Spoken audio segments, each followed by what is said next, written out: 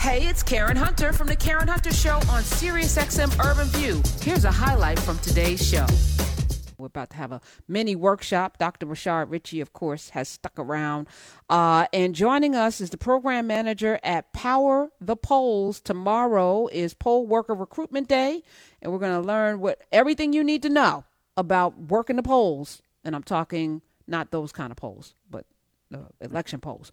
I know a lot of y'all have been watching P-Valley. Not those polls, although we might need to do that at some point, but not today. Let me welcome to the show, Jane Slusser. Hi. Hello. Thanks so much for having me. Thanks for coming through. I appreciate it. Poll working is, I think, a thankless job, and it might be even a little dangerous now with the current climate, particularly in states like Florida, Texas, the southern states, a lot of places where folk are under siege. What can you tell us about your efforts, and how long have you been doing this Power the Polls? Yeah, so our efforts, we are a first of our kind initiative focused on recruiting poll workers all across the United States. And we launched in 2020 largely as a response to the COVID pandemic, where we saw so many poll workers who had previously served really fearing for their public safety and health in going to the polls. The average age of a poll worker is over 60. So we had a lot of folks that just didn't feel comfortable with their health status. And we needed to start working on recruiting sort of the next generation of poll workers. We saw in that election during the primaries that when poll workers don't show up, polling locations are shut down. And instead of having hundreds of polling locations, we only had a dozen in a few places, which meant long lines and people waiting all day and really not actually having access to that ballot box. So we sought out to recruit about 250,000 people to sign up with us. We recruited over 700,000 folks who were able to help make sure that we didn't have shortages in 2020. We are back for the midterm election because we are facing shortages all over again. And we're hearing from administrators who have had issues in the primaries where they just don't have enough folks to staff all the locations that they need. So we are trying to get as many applications in as possible, as early as possible this year, which is why we've got Poll Worker Recruitment Day starting tomorrow to help get folks signed up so that everybody has access to the ballot box this November. Yeah, I love it. This is awesome. I see the states that you all have a focus in.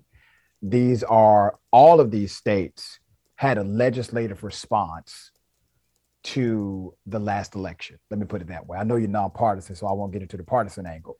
But every single state you have here as a focus had a legislative response to the last election.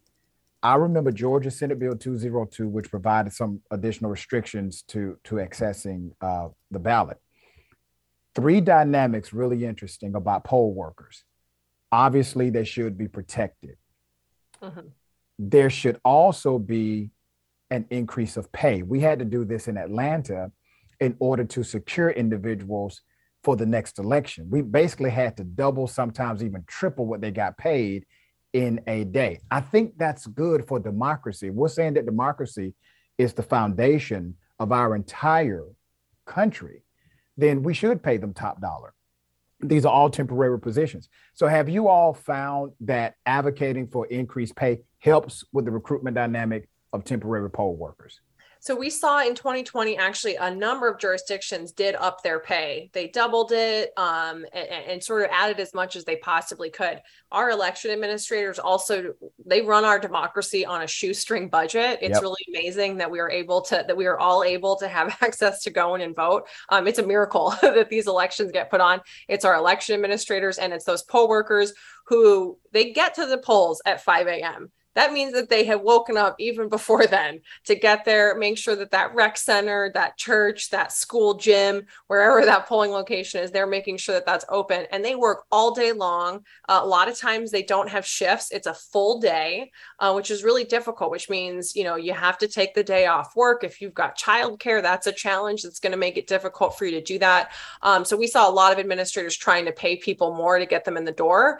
But what we've also seen is that people do step up and they really care about doing this. They are surprised when they find out that they can get paid because they see this as a civic duty. And when they hear about things like that there have been threats to poll workers or anything like that, that actually seems to motivate people more. And as they see sort of the most basic act of our democracy, going to vote, get sort of politicized and be polarizing, a lot of people say, I don't care who you're going to vote for. I just care that you actually have the ability to do that. And so we see that actually motivating a lot of folks that sign up with us. They just need to be told, hey, this is something that we need help with. And once people hear that call, which is why it's so important for us to get out there and have people talking about this, people step up and want to serve. All right. So tomorrow you are recruiting, you're putting out a clarion call. What are you looking for? Because I feel like most poll workers are like retired, but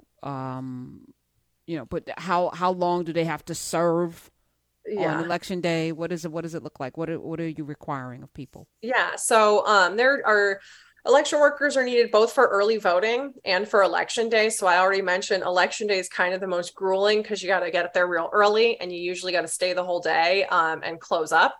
So that can be really strenuous for folks who just can't sort of do that entire day. But early voting is also something that's really important. That sometimes administrators want somebody to be there multiple days through early voting so that you really become well versed in how to run that polling location.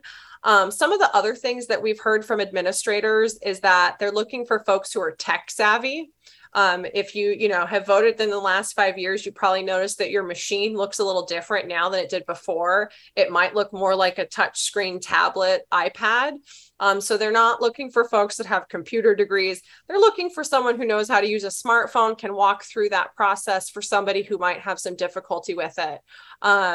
We've also heard from administrators. We are tracking about 200 jurisdictions where there's a large population of folks who speak another language and where they want to have people who are able to provide assistance to those voters in another language. So looking for Spanish language voters or bilingual poll workers and others who speak other languages as well. But really, the most important thing is folks who understand this commitment, are committed to showing up, working their entire shift, and everything that we've heard from people who've signed up with us. In 2020, 97% of folks that served as a poll worker through Power the Polls, they were first-time poll workers. And it's a hard day, but the responses we got afterwards was like, well, I'm going to be a poll worker for the rest of my life now. This was one of the hardest days that I ever worked, but it was also one of the most rewarding because I could see that I was responsible for making voting possible for everyone in my community. We have on powerthepolls.org all of these questions: how to apply, submitting your poll working application if you have disabilities. There's also something you answer that question there. If they don't want to be paid, we know you get paid, but if you don't want to be paid, you suggest that they can donate their money or ask their administrator about waiving the wages. Safety precautions, that is answered. Every question that you may have is answered on powerthepolls.org. So tomorrow, the 16th, is poll worker recruitment day. Is it going to end? The site is still going to be up on the 17th, right? Everything's still going to be up. So this is really our way to draw a lot of attention. I hope tomorrow you wake up and you get an email from every organization that you are a member of telling you to sign up as a poll worker. I hope you hear it from every celebrity you follow on whatever social media. But this is really the kickoff for us raising a lot of awareness.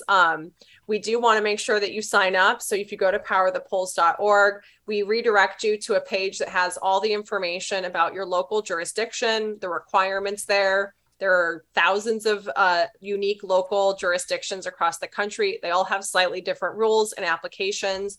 You just come to our site, give you your zip code, your phone number, and your name, and you get connected to fulfill that application. And then we just help you along the process. We nag you if you haven't completed that application.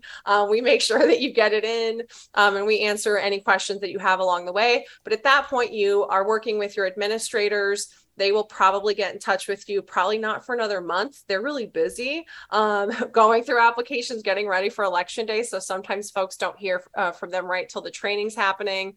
You get signed up for training, you get your placement, and then you're able to serve either for early voting or on election day. I love this. Again, Power the Polls, POLLS, I have to make the distinction, .org. Lord, Jane, thank you so much. You can follow her directly at Jane Slusser, SLUSSER on the Twitters, or Power the Polls on Twitter as well, at Power the Polls. Thank you for being here today. Thank you, Jane. Thank you so much. Hey, this is Karen Hunter. You can listen to The Karen Hunter Show live every Monday through Friday at 3 p.m. East on SiriusXM Urban View Channel 126 or anytime on the SiriusXM app.